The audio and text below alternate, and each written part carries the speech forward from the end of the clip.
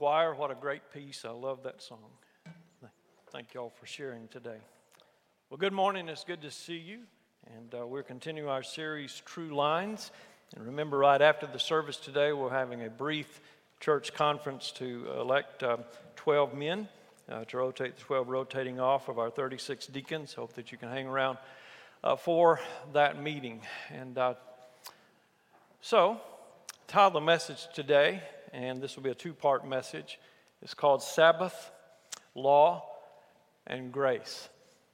Father, thank you for your word and for your faithfulness, for being able to sing and gather with believers to worship you. Lord, through singing to you and about you, Lord, through our giving and our praying, our encouraging each other, and now by heeding your word.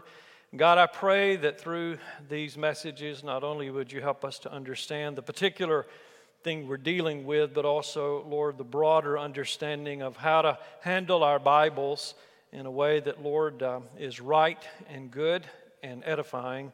And we'll thank you for it in Jesus' name. Amen. Growing up, while my parents did not use the word Sabbath, we were, for all practical purposes, to some degree, Sabbatarians.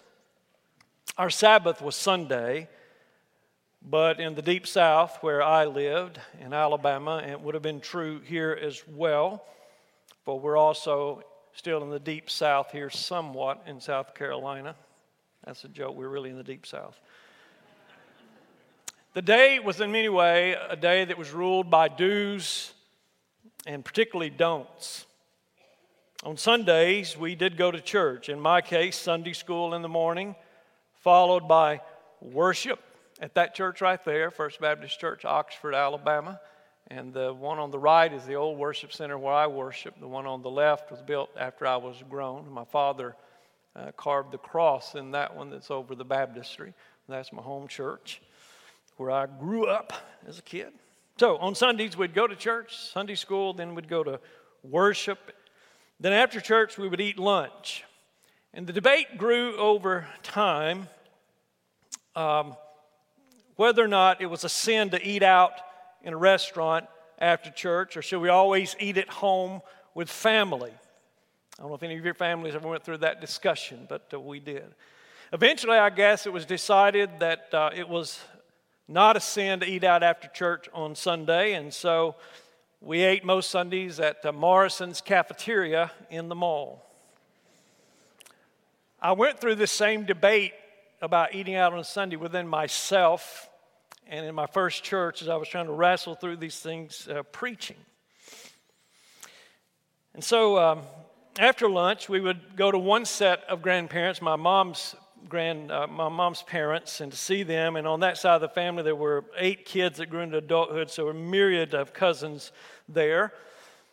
And at my Pawpaw Turner's house, we would watch sometimes pro football as it became popular. My grandfather was not a football fan, and so it was his house, and sometimes he would come in on Sunday afternoon and he would change the channel to wrestling, which he loved. So I grew up knowing the great athletes like Ric Flair and Andre the Giant, right?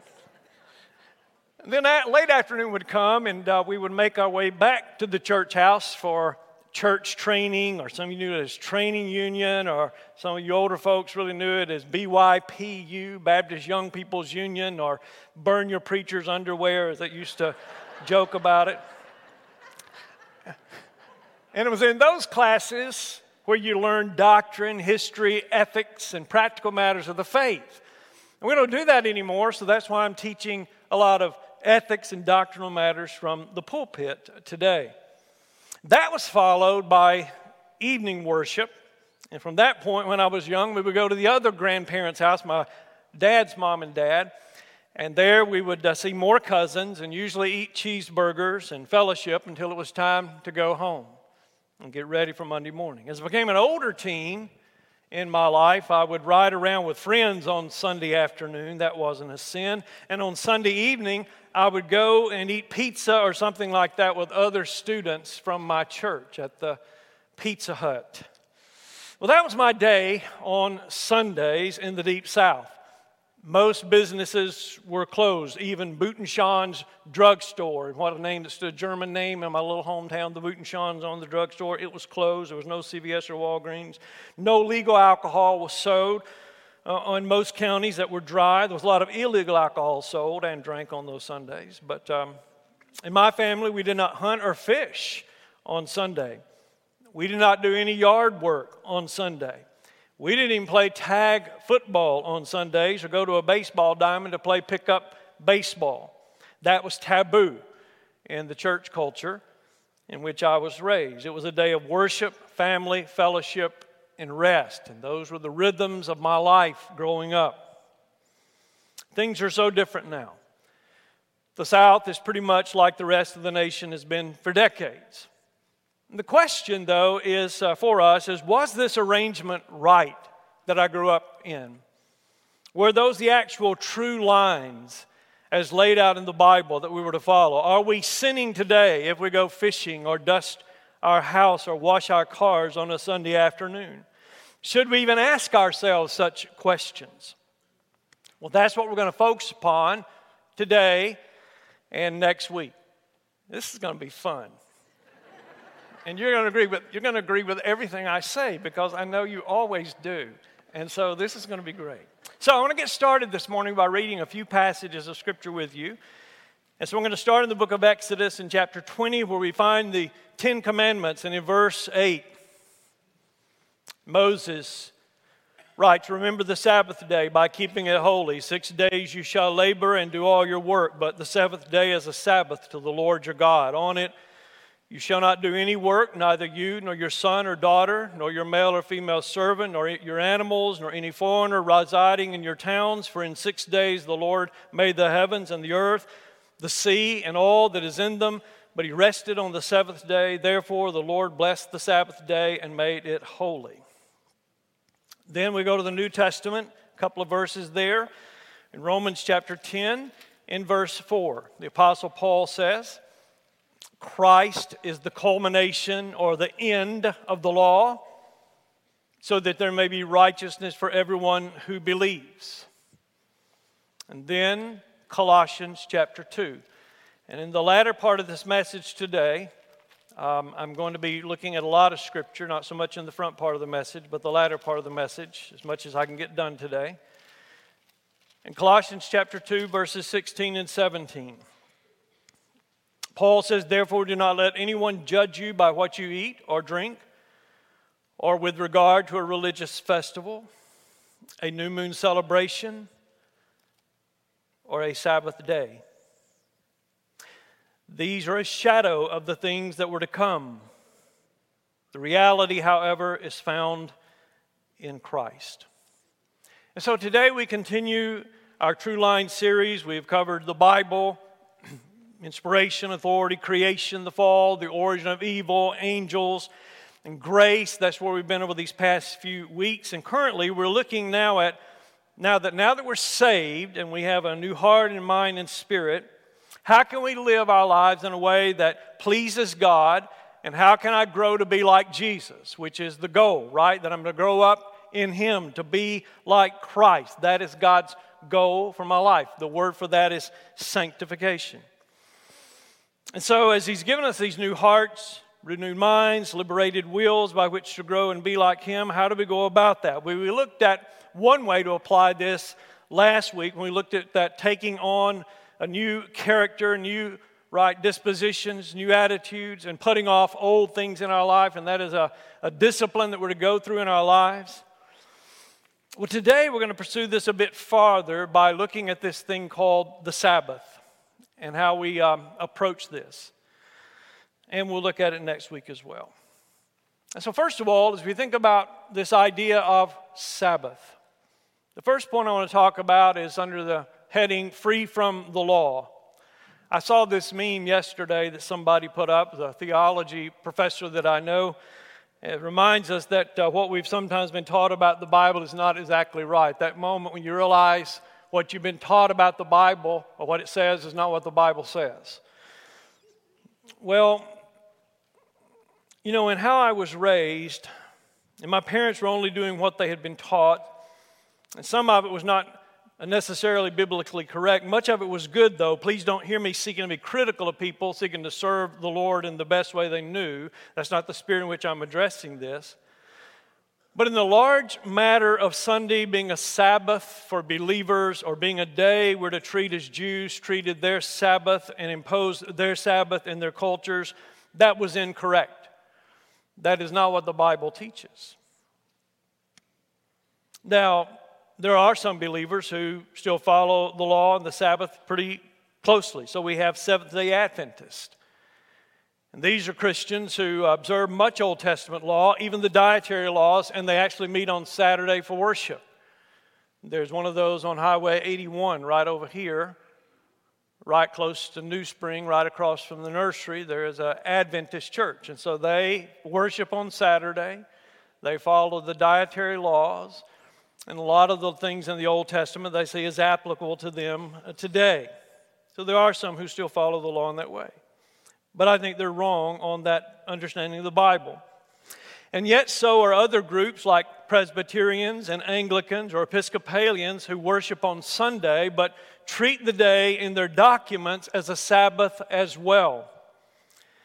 And so if you're from a Presbyterian background in here today, you know the Westminster Confession of Faith, the main Presbyterian statement. It says straight up these words, and I didn't put them on the screen, so just listen carefully. He, that is God, hath particularly appointed one day in 7 for a Sabbath to be kept holy unto him, which from the beginning of the world to the resurrection of Christ was the last day of the week. And from the resurrection of Christ was changed into the first day of the week, which in Scripture is called the Lord's Day. And they say it is to be continued to the end of the world as the Christian Sabbath. Well, that's the main Presbyterian statement of faith. Their statement goes on to say that believers are on this day, quote, to observe and wholly rest all the day from their own works, words, and thoughts about their worldly employments and recreations. That is, if you follow the Westminster Confession of Faith, you're not doing any recreation on Sunday as well. The whole day is to be given up to holy exercises of private and public worship. And that's the position of the Presbyterian Church and the Westminster Confession. That's the position of Anglicans in their 39 Articles of Faith. And that's how they view it, still as a Sabbath that is in force. But again, I believe that on this point they're not fully acknowledging the truth of the New Testament. We are not under the law of the Old Testament. We are not under the laws of the Sabbath or any other law of the Mosaic covenant. I'll say that again. We are not under the laws of the Sabbath or any other law of the Mosaic covenant. That is the point of passages, some like we have read, but other ones such as Galatians chapter 3 in verses 23 through 25, where Paul says, before the coming of this faith, we were held in custody under the law, locked up until the faith that was to come would be revealed. So the law was our guardian until Christ came, that we might be justified by faith. Now that this faith has come, we are no longer under a guardian. I'm not under the law. You know, we used to sing a song in our churches, and it is a stem winder from the 1800s. Kevin wants to sing it every week, but I won't let him. I've had to have Annie beat him back a few times. But this song is entitled, Free from the Law, O Happy Condition, in the 1800s. And it's a great hymn with a great message, I think written by Philip Bliss, great doctrinal message, but it's the title that gets at what I'm talking about this morning. Free from the law. We are free from the Old Testament law. Oh, happy condition. We are not under law, but under grace, and there is no law of the Sabbath we have to fulfill. And that difference in understanding that we have is reflected in our Baptist Faith and Message, a little booklet I keep telling you and asking you to read. And the 2000 version has been altered and changed from the 63 version, and it clearly shows we don't subscribe to a Sabbath law. And so Article 8, entitled The Lord's Day, listen to it, I didn't put it on the screen, just want you to listen closely. The first day of the week is the Lord's Day. It is a Christian institution for regular observance. It commemorates the resurrection of Christ from the dead and should include exercises of worship and spiritual devotion, both public and private. But listen how it ends. Activities on the Lord's Day should be commensurate, or that is in keeping, with the Christian's conscience under the lordship of Christ. Notice the distinction. We don't call it a Sabbath, and we don't say what you're supposed to do outside of that's our institution to worship on this day, but we don't try to direct people how to apply the day, the rest of the day of their lives, how you deal with your leisure time, that sort of thing. And so we don't use the word Sabbath. These other confessions actually use the word Sabbath and prescribe other do's and don'ts beyond the call to worship. But the first thing, the big thing I want you to hear today is that how I grew up, where people really looked at it as still that Sabbath in that sense, I don't think that was right. We are free from the law. We do not live under the Sabbath law. Now, you all agree with that, right?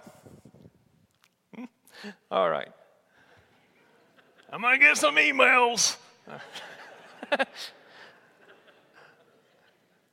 So if we're free from the law, all of it doesn't apply to us. Then where are the lines? That's the second thing. Growing out of this matter and this broad principle that we're not under the law, this is as good a place as any in this series to talk about how we handle the Old Testament now, those first 39 books in your Bible.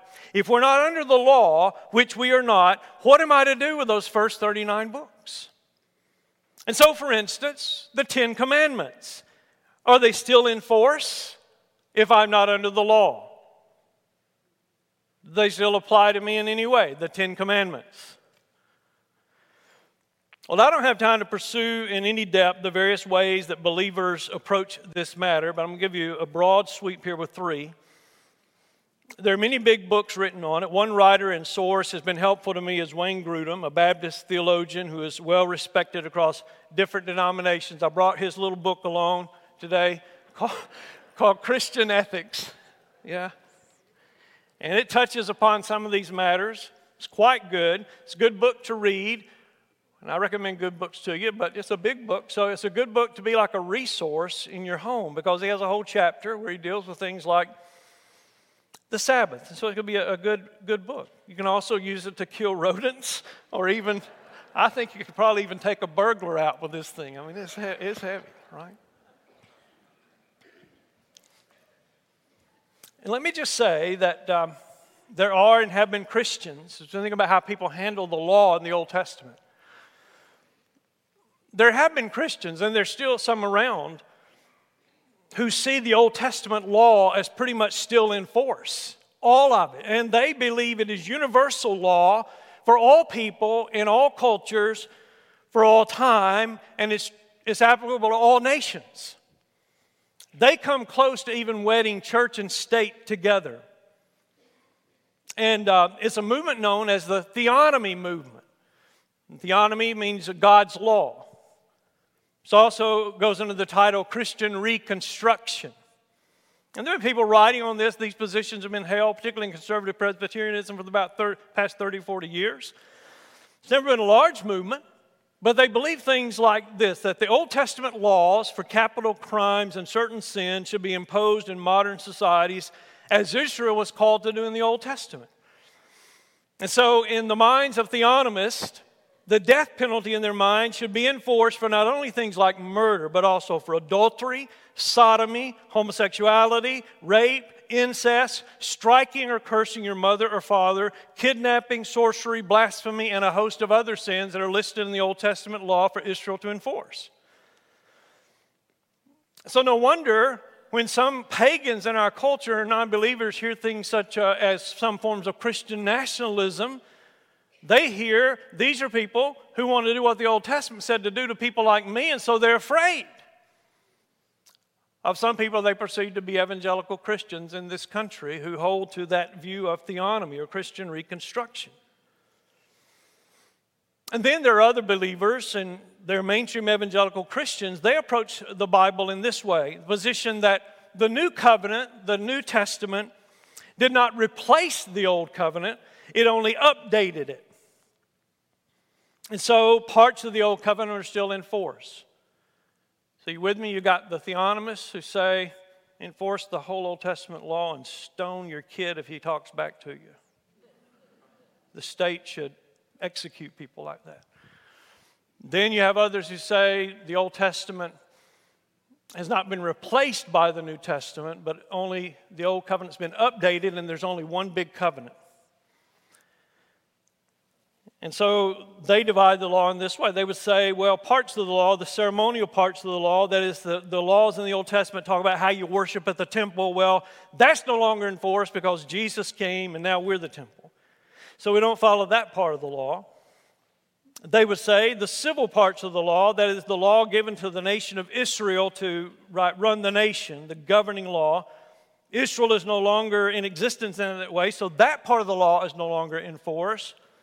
But they would say that there's still the moral law in the Old Testament. The Ten Commandments, the other moral laws, and these are to be followed because this is God's law for all time, for all people, and it's universal. And they say that's summarized under the Ten Commandments, and so it's still law we're to follow, and thus they even have the Christian Sabbath, as we have said.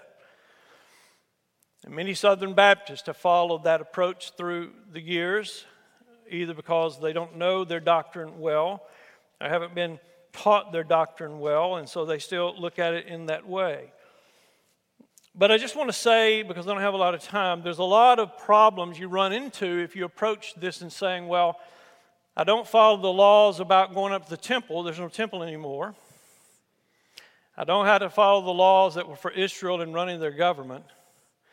But there are a lot of other moral laws in the Old Testament I'm to follow. Well, sometimes that gets sticky. How do you distinguish that? So in the Old Testament time, their laws had flat roofs. And if I built the house, I was told that I had to put like a parapet around the top, on the top, so if somebody came to have supper with me on top of the roof, they wouldn't fall off. That's a moral law, isn't it? Because I want to protect my neighbor. I don't want them to fall off and die, or the kid to fall off the roof in that way. So, Larry Stone, when you build a house, then you're going to have to build that on top of every house so that people don't fall off if that part of the law is still in force. It gets really hard to decide what applies, what doesn't, if you say part of it's still in force. And then many other evangelicals, and that would be us, and this would be my position, and I think it's reflected in our Baptist Faith and Message, who would say, no, the old covenant was totally replaced by the new. That is why there is a new covenant, Jesus said, written in His what? Blood. That is why we use terms like new as compared to old. And in that sense, as far as the law of Moses goes, we are free from all of it as law. That does not mean that we don't have any lines to go by, nothing we have to be concerned about obeying. I'll come to that in a moment. But no, we approach our Bibles in this way. So if you go to the Bible, before the law of Moses was given, it started in Exodus 20, right around the Ten Commandments. But from Genesis 1:1 to Exodus 20, before the law was given, you have God speaking about things that were right and wrong. And that is universal law. Don't murder. If a man takes somebody else's life, his life shall be taken. Genesis chapter 9, right? Marriage, one man, one woman. That God said a man shall leave his father and mother and cling unto his wife. So we observe that. Those commandments are for all people for all time. But then we have the law given from Exodus 20 on, and we're not under that. And when we come to the New Testament, we hear Paul and others say things about the law that then help us navigate further. So I asked Bill to read 1 Corinthians 9. I want you to turn back there with me this morning as our scriptural call to worship. I'm going to show you how we should navigate forward. So I'm not even going to get to Sunday today. That's next Sunday. But I'm telling you we're not under the law. Now I'm going to show you how the Old Testament works in relationship to the New Testament. That's all I'm trying to accomplish today. And I dare say most of you have never heard this, never been taught this. because we don't do a great job of teaching this, and I think a lot of people are confused because they don't know how they should be handling their Bibles.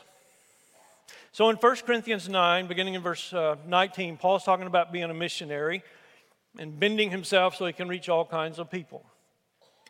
He says, verse 19, though I am free and belong to no one, I've made myself a slave to everyone to win as many as possible. To the Jews, I became like a Jew to win the Jews. To those under the law, that would be the Jews, I became like one under the law. But what does Paul say about himself? Though I myself am not under the law, so as to win those who are under the law. To those not having the law, that is the Gentiles, no written law, I became like one of them, not having the law. But listen to this. He's just told us he's not under the Old Testament law, but notice what he says. Though I am not free from God's law, but am under Christ's law, so as to win those not having the weak. You might want to underline that. Though I am not free from God's law, but am under Christ's law. Well, what is this law of Christ he's talking about here? Well, it would be all that Jesus taught in his incarnation about what was right and what was wrong, behavior and dispositions. Jesus said certain things while he was here, right? He says, you've heard the commandments, and he repeats, you shall not murder, you shall not kill. He repeats those things, right? And so we have that. That's the law of Christ. We have Jesus' example. That's the law of Christ. But Jesus also said some other things as well before he left, after he was raised from the dead. And we hear that in Acts chapter 1 and verses 1 and 2. So in Acts chapter 1, Luke says in verse 1, in my former book, it's the book of Luke, Theophilus, I wrote all about all that Jesus began to do and teach until the day he was taken up to heaven, after giving instructions through the Holy Spirit to the apostles he had chosen, or giving commandments, literally. So Jesus spoke to the apostles and gave them instructions and commands. Acts 2:42 says the early church gave themselves to the apostles' teaching.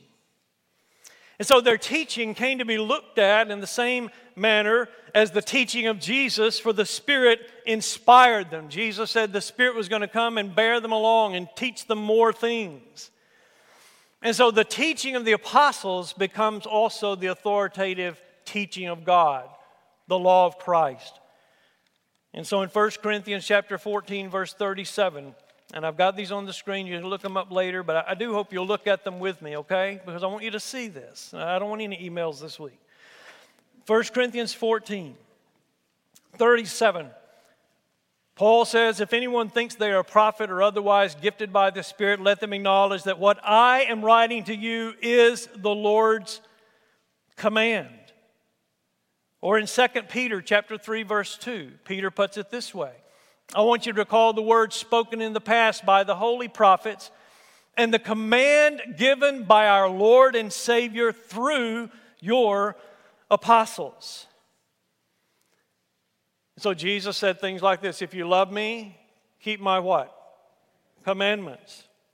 Jesus says, if you continue in my word, then you're my disciples indeed, and you shall know the truth, and the truth shall set you free. And so, in the New Testament, you and I have the law of Christ summarized under those two greatest commands. They said to Jesus, what are the two greatest commands? Say it with me. Love the Lord your God with all of your heart, mind, soul, and strength, and love your neighbor as yourself.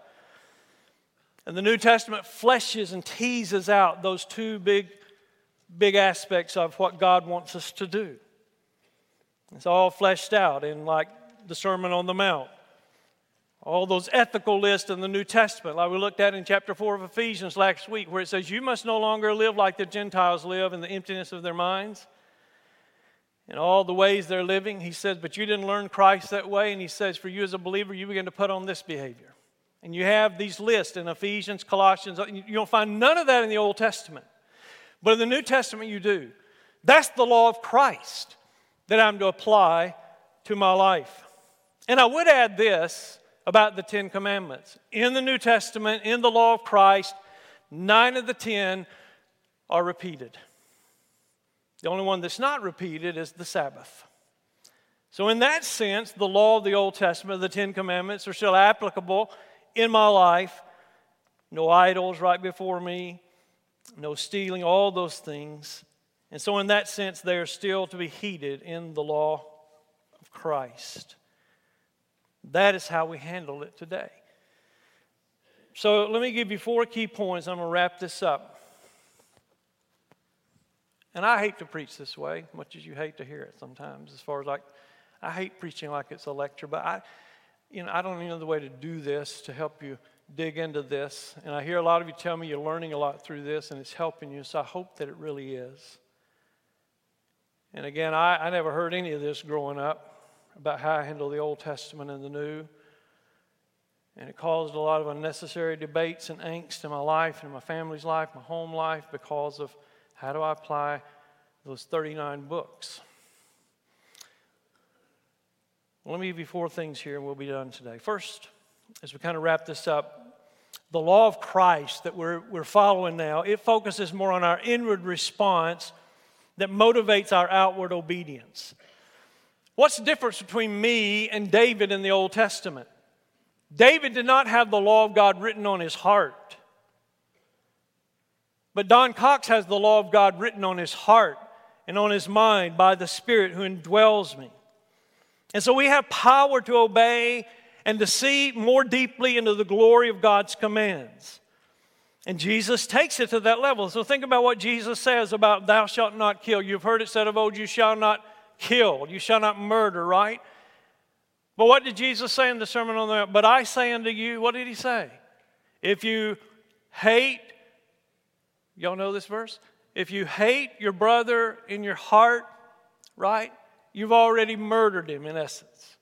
So not only am I to not outwardly kill somebody, but in my heart, I'm not to harbor hate toward anybody. So Jesus takes the law deeper into us as believers, to whom much is given, much is required.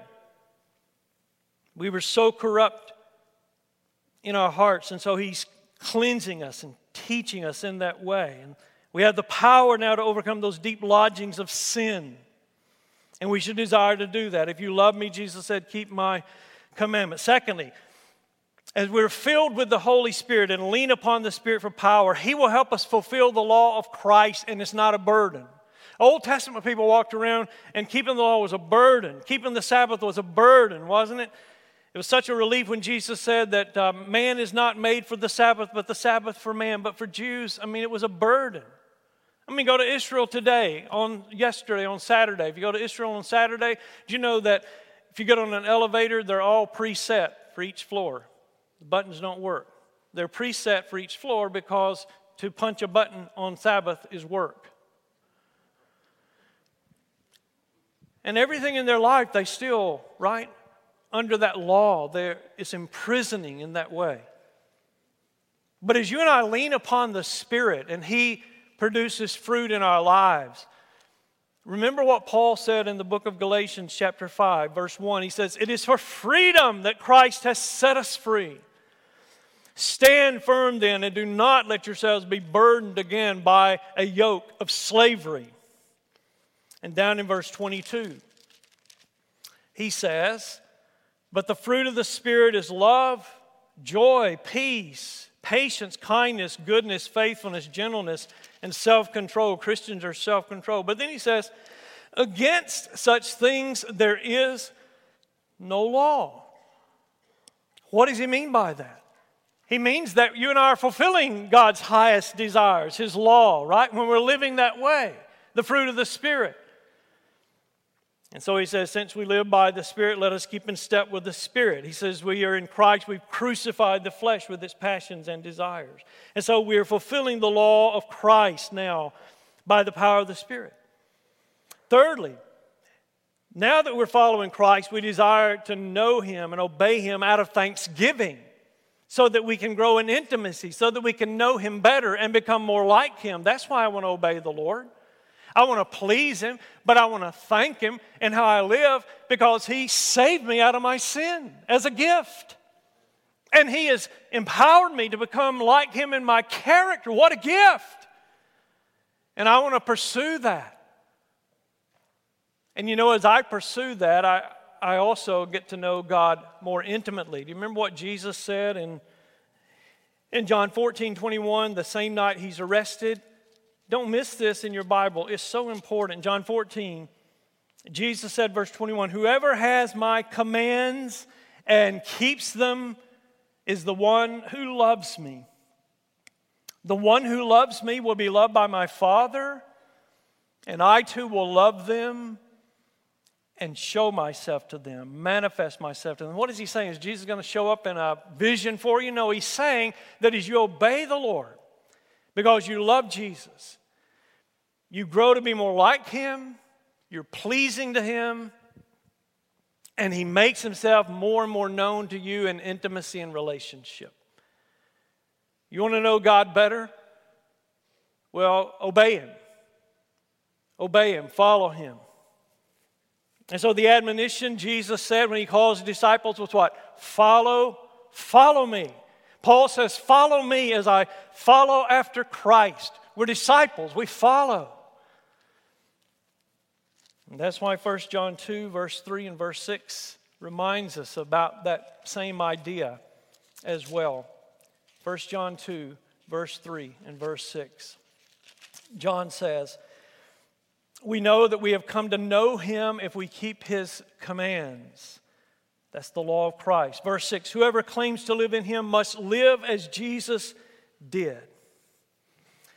And so our whole approach to life is different than Old Testament saints. We obey, but not out of fear, not out of some rule, out of trying to find God's approval or doing all the right things, crossing the T's, dotting the I's, but like a child we live now, to please and walk closely with our parent who has adopted us and loves us and will never let us go. And I want to be like Him.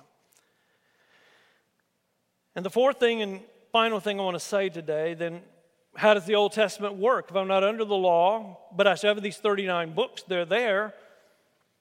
What changed after Jesus' death and resurrection for Christians? How do we handle it? Well, the Old Testament now serves to me to be a guide for wisdom and warning of chastisement and the cost of living wrongfully and sinfully.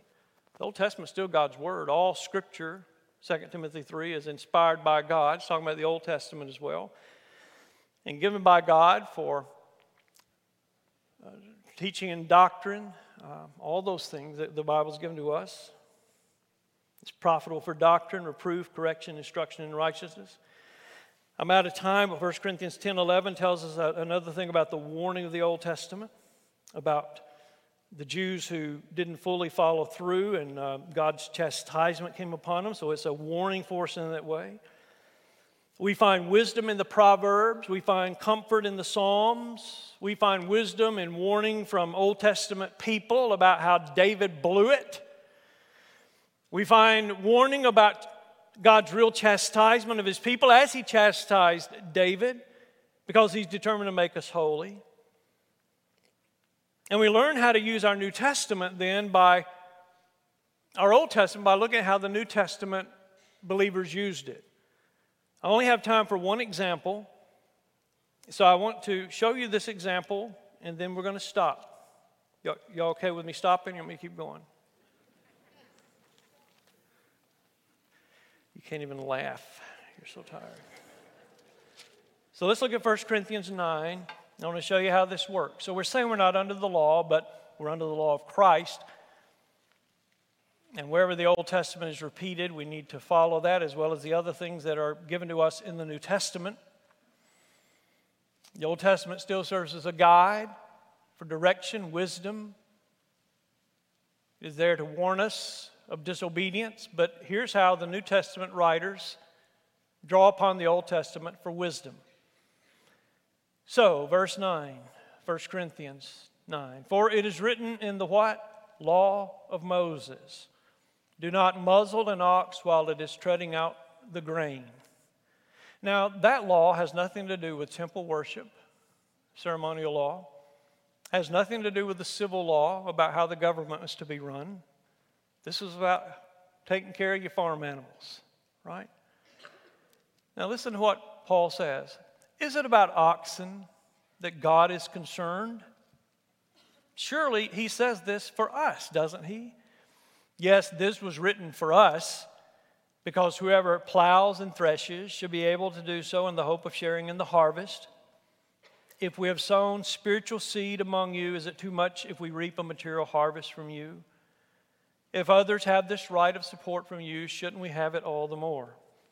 Paul is saying here, I have the basis by which you should pay an apostle for their teaching because of the example in the law. I'm not under this law, but this is wisdom teaching. You see what they're doing with it?